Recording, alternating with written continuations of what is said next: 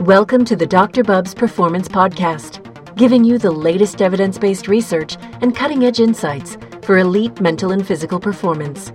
He's connecting you directly with the world's leading experts and coaches. Here's your host, Dr. Bubs. Hey everyone, welcome back to Season 3 of the Dr. Bubs Performance Podcast, where as always you'll find evidence-based insights from world-leading experts to take your performance to the next level. Today I'm really excited to be welcoming Dr. Khazan, PhD, a faculty member at Harvard Medical School and a clinical psychologist specializing in health psychology and performance excellence training using biofeedback and mindfulness-based approaches. In this episode, Dr. Khazan discusses her background and journey into studying biofeedback and mindfulness, and shares how biofeedback enhances mindfulness and how mindfulness enhances biofeedback. She also discusses heart rate variability, biofeedback, and achieving your ideal resonance frequency rate. She'll also highlight how mindfulness meditation literally changes your brain, before diving into how powerful emotions like shame and fear drive our unconscious behaviors. Lots of fantastic insights and actionable tips here from a world leader in biofeedback research. As usual, you can find the links and the podcast summary in the show notes at drbubs.com/podcast. And for this episode, you can visit drbubs.com/podcast/biofeedback. If you're interested in more on the topic of meditation, then definitely head back to Season 2, Episode 14 with Dr. Abhimanyu Sood on meditation, suffering, and the opioid crisis.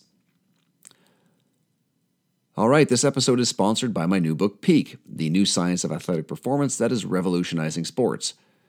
You can check out all the expert blurbs at athleteevolution.org, such as Dr. Fergus Connolly, who says, Peak is one of the most impressive and detailed books on applied sports science, a must-have for any practitioner in performance.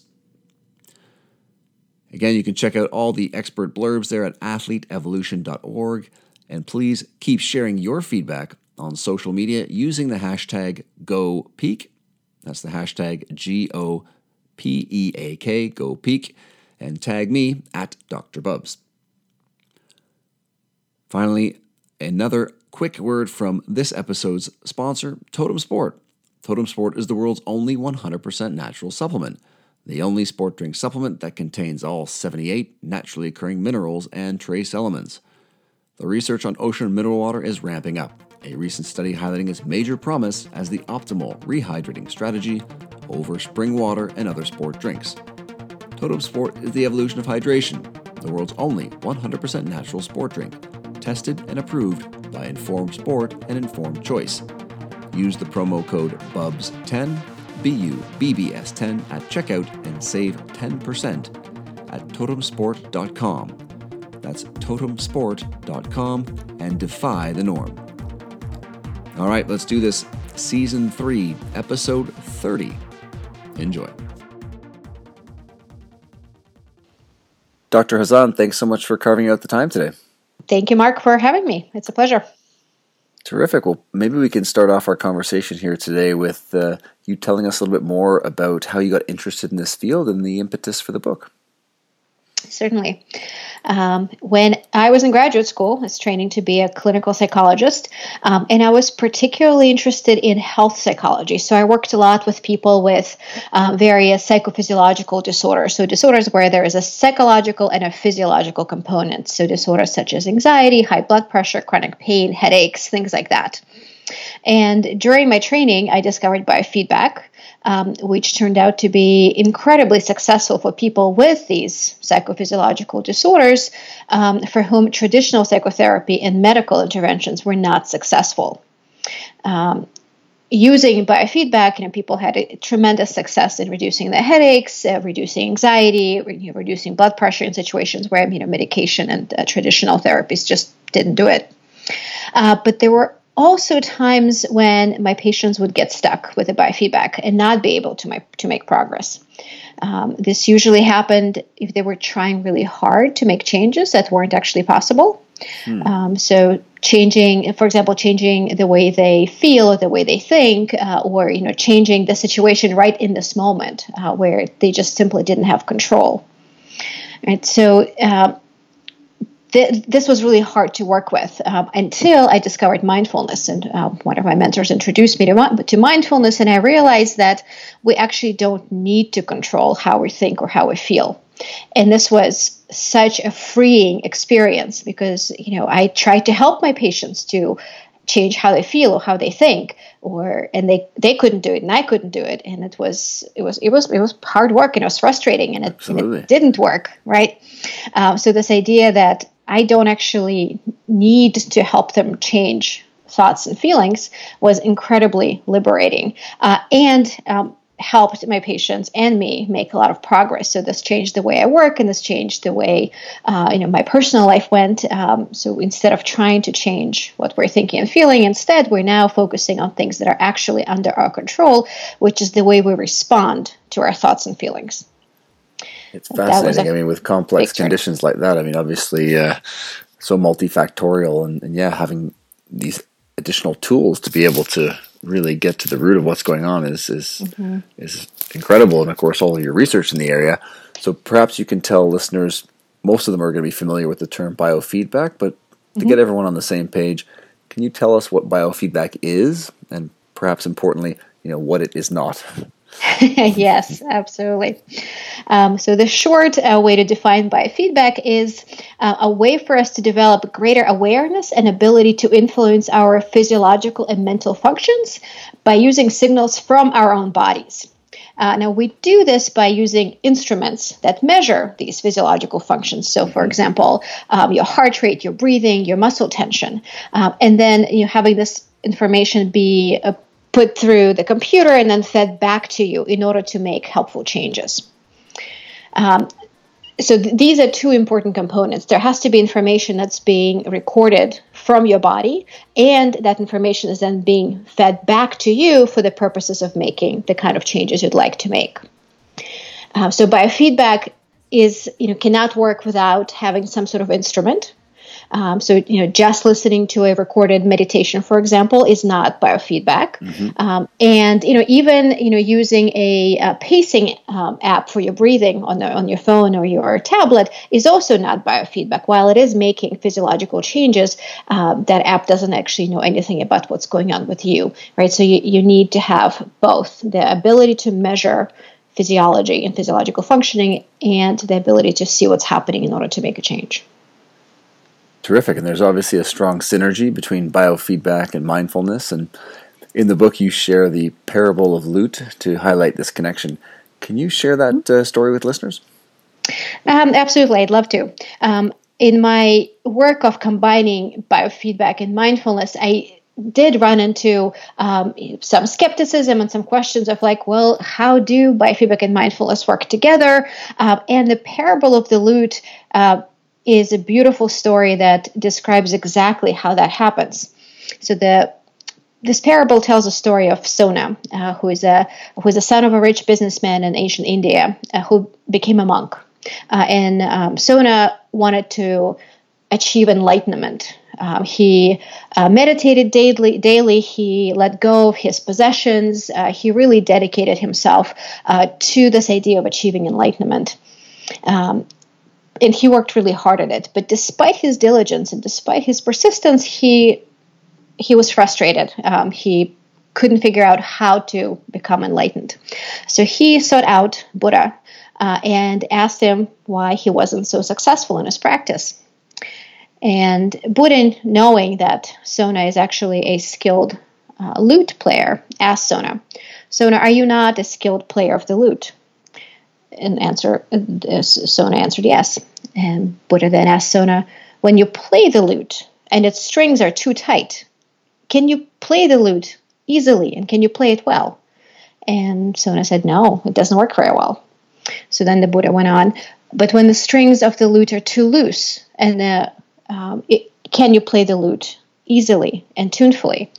And again, Sona said, no, it doesn't work very well. Then Buddha asked again, but when the strings of the lute are adjusted just right, not too tight, not too loose, how does the lute sound then? And Sona said, yes, that's when I can play it really well. So then Buddha went on to say, Sona, just like the strings of the lute, if you strain too hard to try to achieve your goals by force, you will fail. But if you don't try at all, you will fail too. So the answer is to find the balance between having a sense of purpose and moving towards it and exploring the moment the way it is. So the biofeedback and mindfulness work together in this exact way, providing us with the middle way, finding the balance between goal-directed action, which is biofeedback, and letting go, which is mindfulness, like tuning the strings of a lute. Not too tight, not too loose. Yeah, it's such a great story because it's easy for folks to really appreciate that and musical element of tuning and feeling like they're out of tune and having potential strategies to be able to increase resilience and be able to more easily cope with all the different stressors and demands in their life. And of course, in the book, you talk about how biofeedback enhances mindfulness and how on the flip side, mindfulness also enhances biofeedback. Can you talk a little bit about that? Absolutely. Let me start with talking about how mindfulness enhances biofeedback. That was my first introduction to combining the two. I find that mindfulness brings biofeedback to its full effectiveness. When people get stuck with their efforts to get control of things that they're not under their control, or trying really hard, or being afraid of failure, mindfulness allows us to take that step back and let go of that helpful struggle. And then one of the most important skills in biofeedback is to allow these changes to happen instead of trying to force them to happen. And mindfulness allows you to do just that. It allows you to make these mindful changes. Again, you're coming back to that parable of the lute, not too tight, not too loose. You're not trying hard, you're not trying too hard, but you're also not just letting things be how they are. So you're making changes, but you're making them in a mindful way. Then mindfulness also allows us to become more aware of what's going on with our body, which is so important in biofeedback. Mindfulness skills allow us to regulate our emotions better, allow us to work with things that often get in the way of biofeedback success. So things like automatic reactions to the present moment, attempts to control the situation that's not under control, and then, of course, judgment of ourselves if we don't quite achieve our goals. So mindfulness allows us to let go of all of that and focus on making the kind of changes that are under our control and the kind of changes that we'd like to make. And then on the other hand, biofeedback also enhances mindfulness. One of the biggest ways is biofeedback allows us to be mindful of things that people might fundamentally be resistant to be mindful of. So, for example, if someone has panic attacks or very severe pain, right? Telling them, well, just be mindful of that experience will often produce a response of no way, I'm not doing that. Exactly. So with biofeedback training, we teach people how to decrease the intensity of that suffering without a struggle, but decrease the intensity to the degree that they're now able and willing to be mindful of it and to accept it the way it is. We train people in self-regulation, which then reduces intensity of suffering without a struggle. And then, in addition, for people who are perhaps skeptical of mindfulness and meditation, because you don't see it, you don't know exactly what's going on, and for some people it does sound a little bit too touchy-feely, or I'm not sure what's happening. I don't know if I actually am buying into this stuff. Biofeedback provides a beautiful way of seeing the kinds of changes that mindfulness and meditation actually produce, because you can hook yourself up to a biofeedback device, practice meditation, and you will see the kind of changes that are happening. So it's a really nice real-time feedback on the effects of meditation. Yeah, well, what a terrific strategy for so many people. I'm thinking I work a lot in men's health, and This idea of having an objective metric to be able to, as you mentioned, communicate this idea of what mindfulness can do, and to be able to see it and have it be tangible, even all the way up to the athletic side of things in terms of performance and the tremendous effects it can have, as you mentioned previously there. And of course, breathing is such an integral part of this whole story. And you talk in the book about over-breathing, which I think some people might not inherently know what that is. Can you discuss what over-breathing is and why people might become over-breathers? Absolutely. So over-breathing is a kind of breathing behavior or breathing dysregulation that is actually much more common than we might think. Over-breathing involves breathing out too much carbon dioxide, which ends up in actually reducing the amount of oxygen that is available to our brains, to our muscles, to the rest of our bodies. It is a bit counterintuitive that we need to conserve so much of our carbon dioxide. Most of the time when people think about breathing, they think about the importance of oxygen. And oxygen is, of course, important. We do need to get enough of it, sure. Right? It's pretty important for daily functioning. But what most people, don't realize is that we don't really need to make an effort to get enough oxygen. For those of us that live at sea level, if we have, mostly healthy hearts, healthy lungs, then the oxygen that we take in from the air, or rather the air that we take in through the process of breathing, contains about 21% oxygen.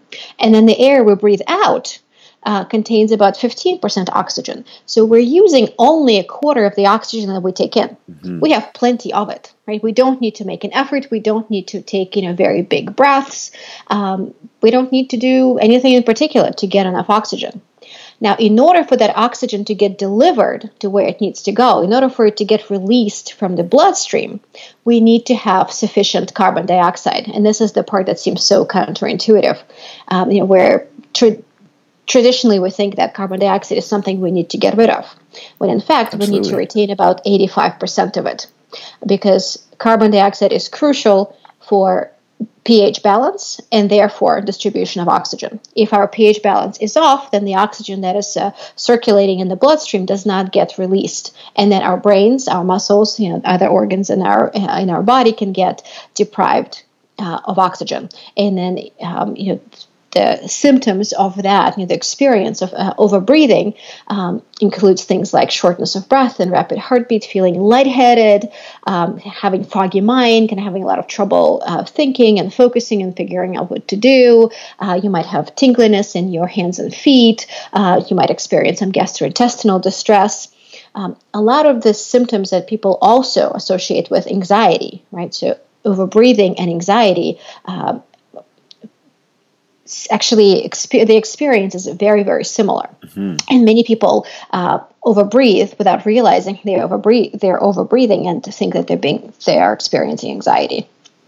Yeah, it's fascinating. And you mentioned mouth breathing as well, which is something that I see, more commonly than I would think in practice as well, of whether it's low-grade sinus congestion or various things that are causing people to become mouth breathers. But is that also something that could lead them to be an over-breather if they tend to breathe more in and out through their mouth? Yes, but particularly through an open mouth. If people are breathing out through pursed lips, that is usually okay. But breathing out through an open mouth, like if you're feeling really congested, that's very likely to lead to overbreathing. Some other ways that people might become overbreathers is if they have experience with anxiety or panic attacks or asthma attacks where they've been worried about getting enough oxygen, right? So they're trying to take these really big breaths. Which of course they don't really need, as I just mentioned, but because they're taking in so much air in, they breathe out a lot of air as well, and in the process breathe out too much carbon dioxide, interfering with the ability to distribute the oxygen that they do have. That's another very common way for people to become overbreathers. People who experience a lot of stress. Oftentimes, the body just becomes accustomed to functioning in this fight or flight mode, right? And when your body is preparing for running and fighting, it's going to try to take in more oxygen, because if you are actually increasing your physical activity, right? If you're running and fighting, Exactly. You would need the extra oxygen, right? Right. But if you're just, sitting in your office worrying about some big event coming up and you're not actually increasing your activity, then that increased breathing, the increased volume of air that you're taking in, again, will result in the overbreathing because you end up breathing out too much carbon dioxide. So there are various ways that people can become overbreathers, and these are some of the most common. Yeah, it's a really interesting chapter when you dive into the physiology of breathing and these areas that we sort of take for granted and don't value quite enough. And of course, the breath being such a, as you mentioned there, such a powerful trigger for the nervous system. Mm-hmm. And HRV is a tool that's used, obviously a powerful tool in biofeedback. Last season I had a few experts like Dr. Daniel Plews and Dr. Andrew Flatt on the podcast talking HRV and applications in endurance and team sports. But I'm interested here to dive a little deeper into the use of HRV and biofeedback. And you talk in the chapter there on it about the resonance frequency breathing rate. Can you outline what that is and some of the research on its effects on things like HRV and mood? Absolutely. Heart rate variability is a really useful tool for a number of things, starting from psychophysiological monitoring, like the experts that you've had on your podcast in the past, using heart rate variability to monitor the athlete's ability to train, recover, etc. We can also use heart rate variability to improve our self-regulation, and that affects people who might be struggling with psychophysiological disorders such as anxiety and chronic pain and high blood pressure, but also can improve performance, whether it be athletic performance or performance in any kind of professional field, because we're training our body to produce optimal activation for whatever challenge might be coming in front of us. We're training our body to activate to just the right level to give us optimal ability to perform and then be able to recover fully once the challenge is over. In order to train and increase our heart rate variability, we can use resonance frequency breathing. Resonance frequency breathing is an optimal breathing rate that produces the highest possible heart rate variability. Typically, as we breathe in, that activates the sympathetic nervous system, and our heart rate increases. And as we breathe out, that activates the parasympathetic nervous system, and our heart rate decreases. So when we are in a state of this optimal training mode, in a state of resonance frequency, the heart rate and the breath go in sync. This is something called respiratory sinus arrhythmia. And arrhythmia sounds like a bad word, but in this case, it is actually a very good thing. It is the synchrony. Yeah, I always need to clarify that because good. People get a little bit worried about right? Arrhythmia. Exactly. Yeah. What respiratory sinus arrhythmia means in this case is the synchrony between the heart rate and the breath. And when the heart rate and the breath are synchronized in this optimal way, our heart rate oscillations are maximized, meaning that our heart rate variability is maximized. And then we're able to train our autonomic nervous system to improve its ability to regulate itself.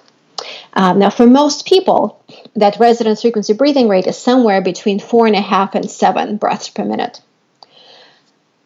We can determine where exactly someone's resonance frequency breathing rate is by having them breathe for a couple of minutes at each one of those breathing rates, starting at 7 breaths per minute, then going down to 6.5, 6, 5.5, 5, and 4.5 breaths per minute, and measure their heart rate variability at each one of those breathing rates, and then see which one produces maximal heart rate variability. Once we determine their resonance frequency breathing rate, we can train that person to breathe at that rate as they're training breathing. Right? So this is a really important point. We're not expecting people to breathe at this very slow breathing rate all the time. Mm-hmm. That's not possible and not necessary. you can think of it as a workout for your autonomic nervous system. So the same way that you might go to the gym and do strength training, say 3 or 4 times a week, you don't need to keep your dumbbells or kettlebells on you at all times in order to maintain the progress you've made, right? As long as you keep coming back to the gym and doing your workout, you will continue making progress and maintain the gains you've made. The same thing happens with heart rate variability training. When you do your 20-minute a day resonance frequency breathing rate practice, your heart rate variability increases, your ability to self-regulate increases, and then that ability stays with you, and you continue improving for as long as you continue the regular practice. Yeah, such a great tool to be able to provide that feedback and be able to find that resonance frequency breathing rate.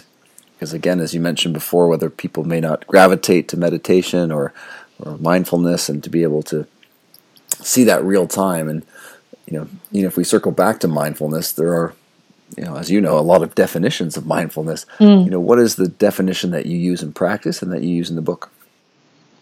Yeah, there are so many definitions of mindfulness, and I think everybody has their own. The definition that I like in particular is one by Dr. Christopher Germer, and he defines mindfulness as pre-verbal experience of the present moment with acceptance, or pre-verbal awareness of the present moment with acceptance. The idea here that I think is so incredibly important is that pre-verbal awareness, because once we start putting words to our experience, there come evaluations and interpretations, which may sometimes lead us to unhelpful reactions to the present experience. So being able to just stay with how things are before we interpret them will allow us to make the kind of interpretation that will lead us to most helpful response. Yeah, it's fascinating stuff. And, when we look at things like mindfulness-based techniques, I know the concept of mindfulness was popularized in the early 1970s, I believe, right, by John Kabat-Zinn. And yep, John Kabat-Zinn. Sort of so much research, obviously, accelerating, especially in the last decade. But what are some of the changes that can occur in the brain with respect to things like, whether it's gray matter, hippocampus, etc., in response to some of these mindfulness-based techniques? Sarah Lazar, in her lab at Massachusetts General Hospital in Boston, and a few of her colleagues have conducted some really fascinating studies on what happens in the brain with continued practice of mindfulness meditation. So what they showed is that after as little as 8 weeks of mindfulness practice, now fairly intense, about 30 minutes a day for 8 weeks, our brains experience both structural and functional changes. So until fairly recently, we thought that our brains kind of stayed the way they were, and we couldn't produce new neurons, like we couldn't increase our brain matter. But we actually, as it turns out, we actually can. This is a concept of neuroplasticity. Mm-hmm. Yeah, it is really cool. And meditation is one of the ways in which we can produce these kinds of changes in the brain. So, for example, after about 8 weeks of mindfulness meditation training, the hippocampus, which is the part of the brain that's responsible for learning, memory, and emotion regulation, becomes both larger. So the gray matter in the hippocampus actually increases. So you're growing new neurons, and the hippocampus becomes more active. Another example is the right insula, which is the part of the brain that's responsible for things like body awareness, empathy, perspective taking, also becomes larger and more active. And the part of the brain that's responsible for attention and behavioral control, which is the anterior cingulate cortex, becomes more active as well. And what's also really interesting is that the amygdala, which is the fight or flight center of the brain, right, it's responsible for fear and anxiety, actually becomes smaller but it does so in a very selective way. So, your brain has the right side and the left side, and you have the right and the left amygdala. Now, the right amygdala is responsible for that immediate, automatic, very intense response to potential danger, right? It's the one that kind of tells you, oh, no, get out of here, right? It's the part of the brain that can often make you feel like you're out of control, right? And the left amygdala is responsible for more measured response to stress. So what Sarah Lazar and her colleague Britta Holzel found in their studies was that the right amygdala after 8 weeks of mindfulness meditation becomes smaller, but the left amygdala does not, right? So the only part of the amygdala that's being reduced in size and activation is the one that's producing the unhelpful response. That's and incredible. The part of the amygdala, it is really cool. Today, obviously, with the social media generation, with apps being sort of designed to elicit responses and immediate responses and trigger those areas of the brains that make us more impulsive and less empathetic. It seems like obviously mindfulness and these types of techniques are almost going to become required learning at some point, no? I hope so.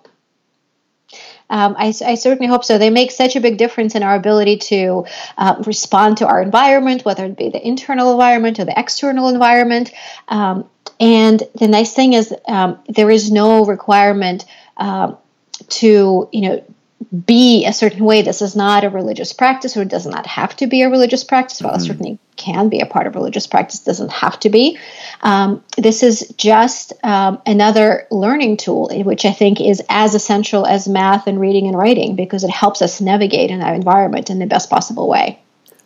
100%. And, we definitely obviously see a big growth in mindfulness, but I'm sure there's still a lot of myths that persist in this area and perhaps prevent some people from jumping on board. What are some of the myths that still that you confront when discussing this topic?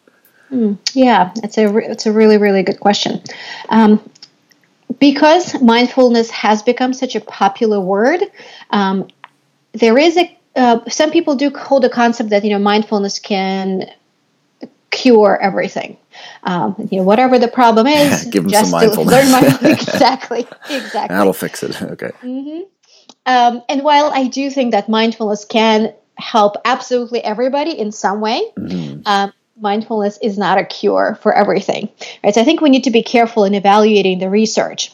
There is strong support for mindfulness as an intervention for a certain number of disorders. So anxiety, depression, and chronic pain have the most scientific support in studies that are well designed, studies that are run by different labs, that produce strong, at least medium size, effect sizes.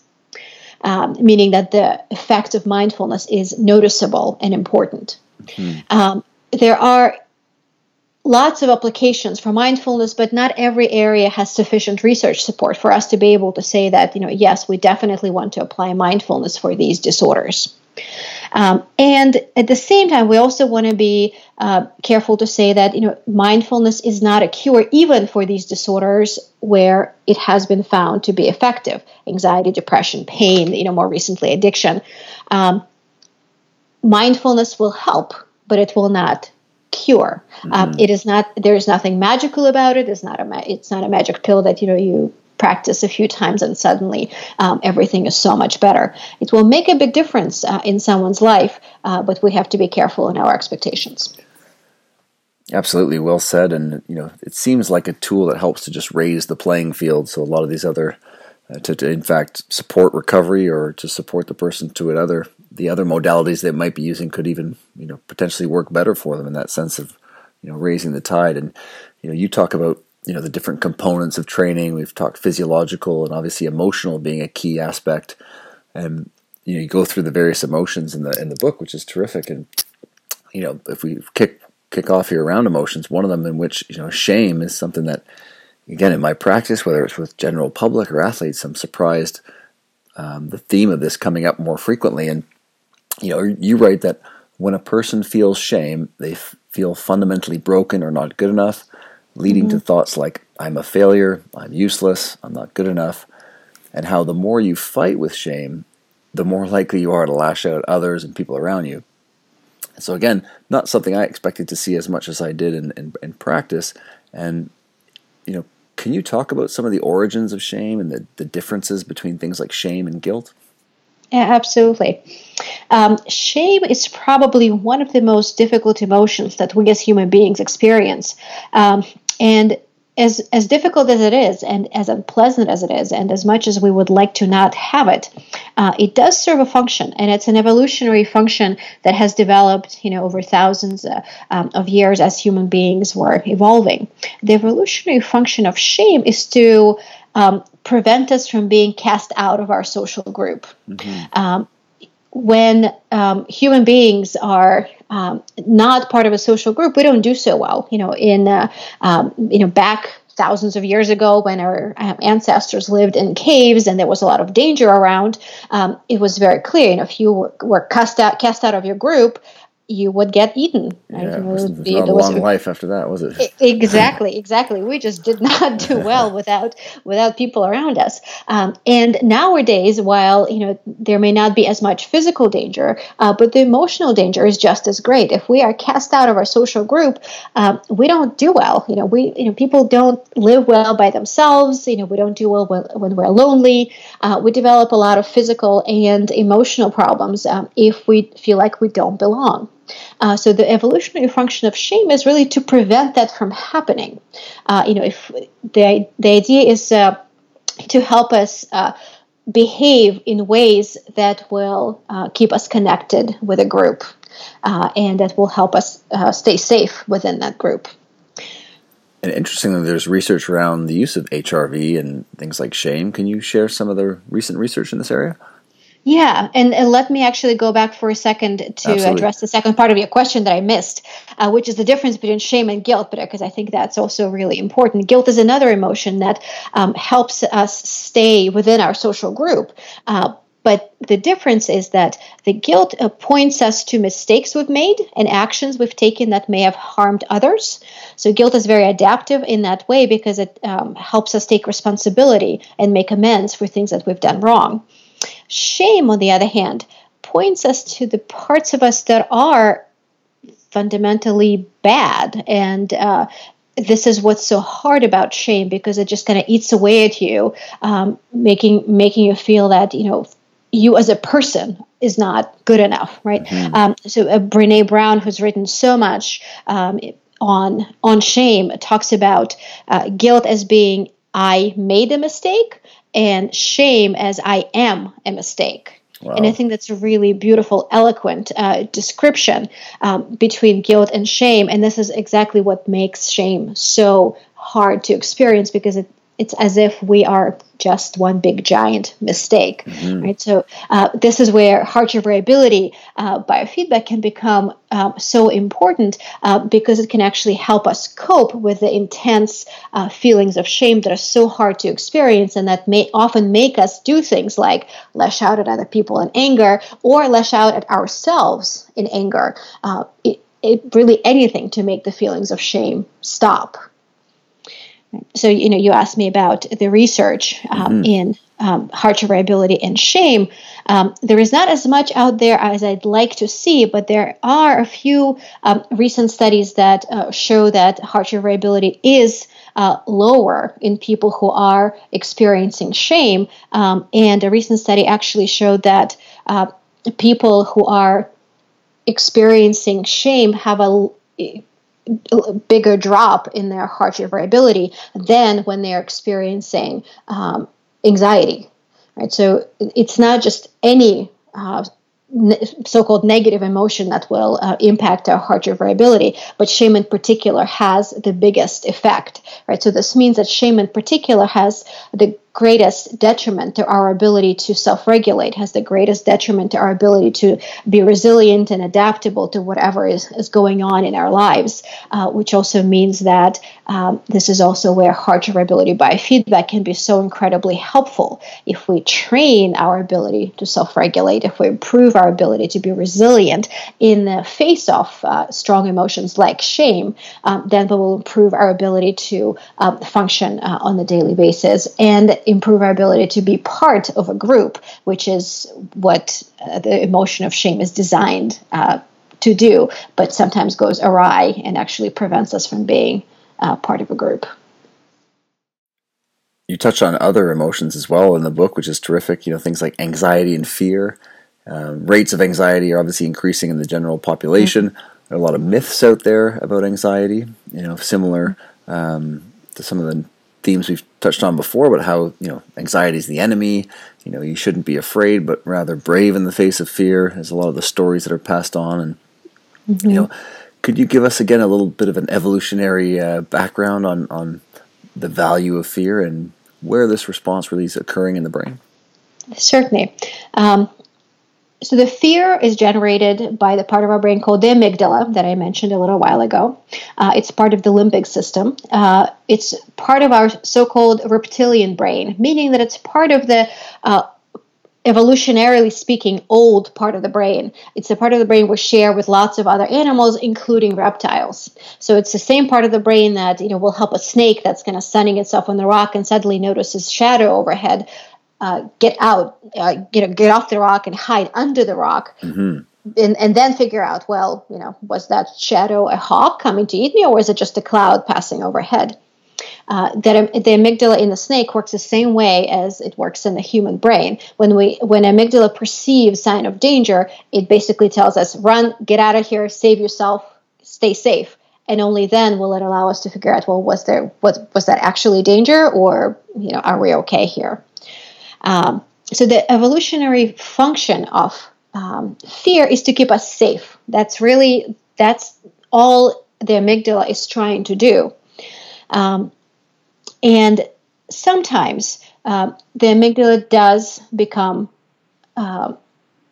produce an overly intense, unhelpful response, even though it's only trying to keep us safe. We often feel like anxiety is the enemy, right? Anxiety is preventing me from, getting on that plane, to go on a family vacation that I've been thinking about for so long, right? But I'm afraid that plane is going to crash, so I can't get on the plane.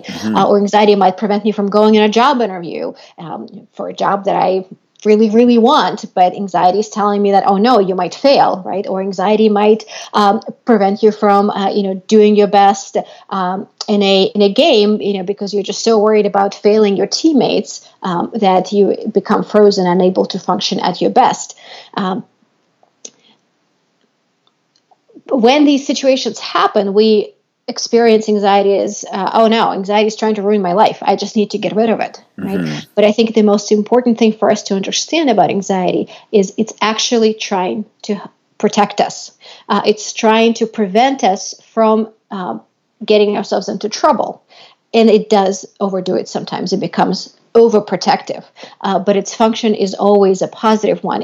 The function of anxiety is never to ruin our lives. So when we learn to experience anxiety as something that is perhaps misguided but friendly, we're able to stop fighting with it. We're able to stop struggling with it, and then we can actually find ways to respond to anxiety in a way that's helpful. Yeah, it's so fascinating. I mean, when we think of even physical pain as, again, a signal that's telling us and informing us that this is not a good position to be in, and it's trying to actually help us, versus the fear that most people and clients get when they do feel pain, that in terms of weakness or whatnot and potential injury, and how from an emotional aspect, this is a very similar thing of what you're explaining around. This is a signal letting you know that there's a potential threat or something that needs to be navigated. But unfortunately, we do rather just run away than try to interpret these signals, right? Exactly. And of course, you talk about trying to recognize, obviously, the value of anxiety, as you just mentioned, and you outline different types of anxiety responses. Could you share an example or two? Certainly. So sometimes anxiety just points us to something that's very practical. Let's say, you have a big exam the next day, and you just don't feel very prepared, and you're feeling very anxious about it, right? So this is a very practical kind of anxiety that tells you, well, go sit down and study some more, right? Anxiety sometimes is about safety, right? And you find ourselves in a dark alley at 3 a.m. in an unfamiliar place. We're going to be anxious, and rightfully so. And in that situation, we really need to get ourselves out of that situation and get ourselves to safety, right? And then there are times when anxiety is pointing towards something that may not be addressable in a practical way. Let's say, you have that, big match the next day, and, you're feeling ready, you've been training, and, your team has been performing really well. But then, you find yourself going, oh no, what if I screw up? What if I let everybody down? And there's nothing you can really do about it, right? There is no, you don't go out and train at that moment. That's not going to help. There's nothing that really needs to be done. And this is the kind of anxiety that we're the most likely to get stuck in. It is the kind of anxiety that is pointing us towards what's important, right? It's pointing us towards, we just really want to do well. Our team is really important, and this particular match is really important, and all we want to do is do our best. And this is where recognizing the value of anxiety comes in such an important way, rather than going, oh no, anxiety is going to prevent me from doing my best. We can treat it as anxiety is just pointing out what's important to me. And it may be being a bit overprotective, but it is... it's not here to ruin my life. It is just here to remind me what's important. And if we can treat anxiety in that way, then we're able to disengage, not get stuck in it, and then be able to perform at our best. Very well said, and so many fascinating chapters and areas in the book that folks can really dig into. And I love your introduction. You're right about how this book is about simple, practical solutions to improve the way you respond to life challenges and increasing your resiliency and emotional flexibility. Something that I think most of us are trying to do. And like anything, like nutrition, like exercise, fitting, in this case, mindfulness or biofeedback strategies into one's life can be challenging, right? Compliance is always challenging. And you provide some great tips on how people can, how can they get started with this type of training plan, biofeedback, mindfulness. This is an excellent question, particularly because we can have all the skills out there in the world, but if people are not able to practice them, if we're not able to bring them into our everyday life, these skills are of absolutely no use. And habit change is hard. It's hard to. It's surprisingly hard sometimes to find 5 minutes in a day. When I start talking about making these changes with my clients, and I say, ideally you'll be doing this for 20 minutes a day. And they say, oh yeah, no problem. But then I say, well, wait, but we're actually going to start with about 5 minutes. Well, why do we have to do that? Because it's surprisingly hard to find 20 minutes. It seems like it's nothing, right? In 24 hours, 20 minutes is nothing. But, we live such busy lives and there's so much going on. Finding 20 minutes right off the bat can actually set us up for failure because we're not able to do it on a daily basis. So my suggestion is to start small. For some people, we may be starting with 2 or 3 minutes, when lives are just so difficult, their children and, spouses that need attention and jobs and, exams and interviews and all sorts of things that, keep coming at you. You start with a couple minutes a day. Or maybe you start with 5 minutes a day. And once that 5 minutes a day becomes more habitual, when it just becomes part of your day, you can extend that to 10 minutes, and then 15, and then 20 minutes. And it might take, a month or even 2 months to get to that 20-minute time. But the point is to get there, right? Because if we don't give ourselves a little bit of that startup time, we may never get to 20 minutes. And it's much better to start small and get to the goal than overshoot plans and then crash out after 3 weeks, right? Exactly. Yes. So that's the best tip I can give is, start small, figure out how it fits into your day, and then extend from there.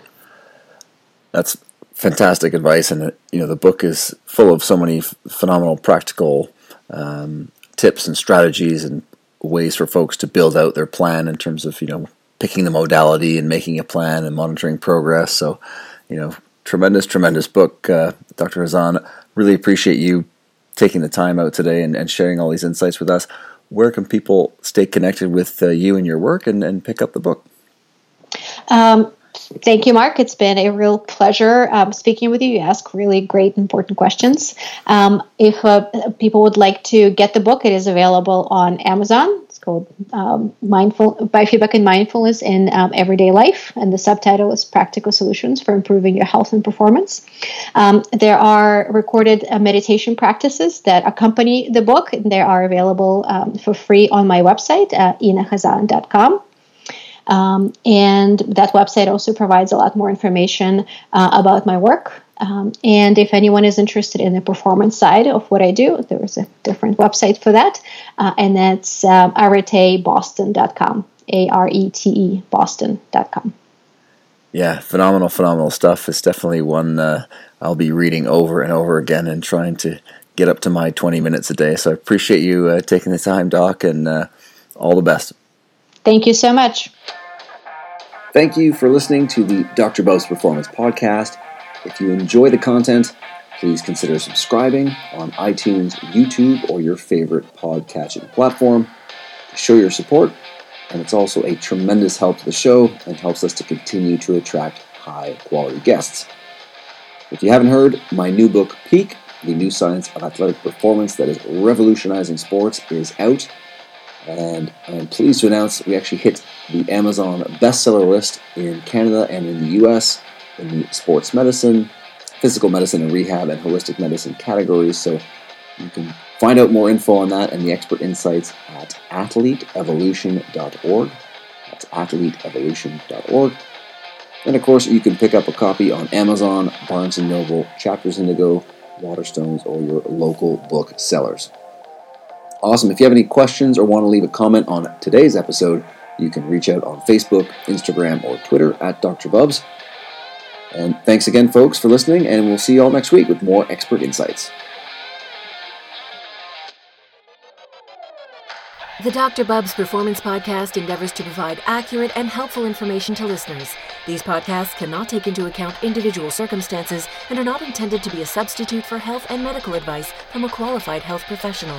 You should always seek the advice of a qualified health professional before acting on any of the information provided by any of the Dr. Bubs Performance Podcasts.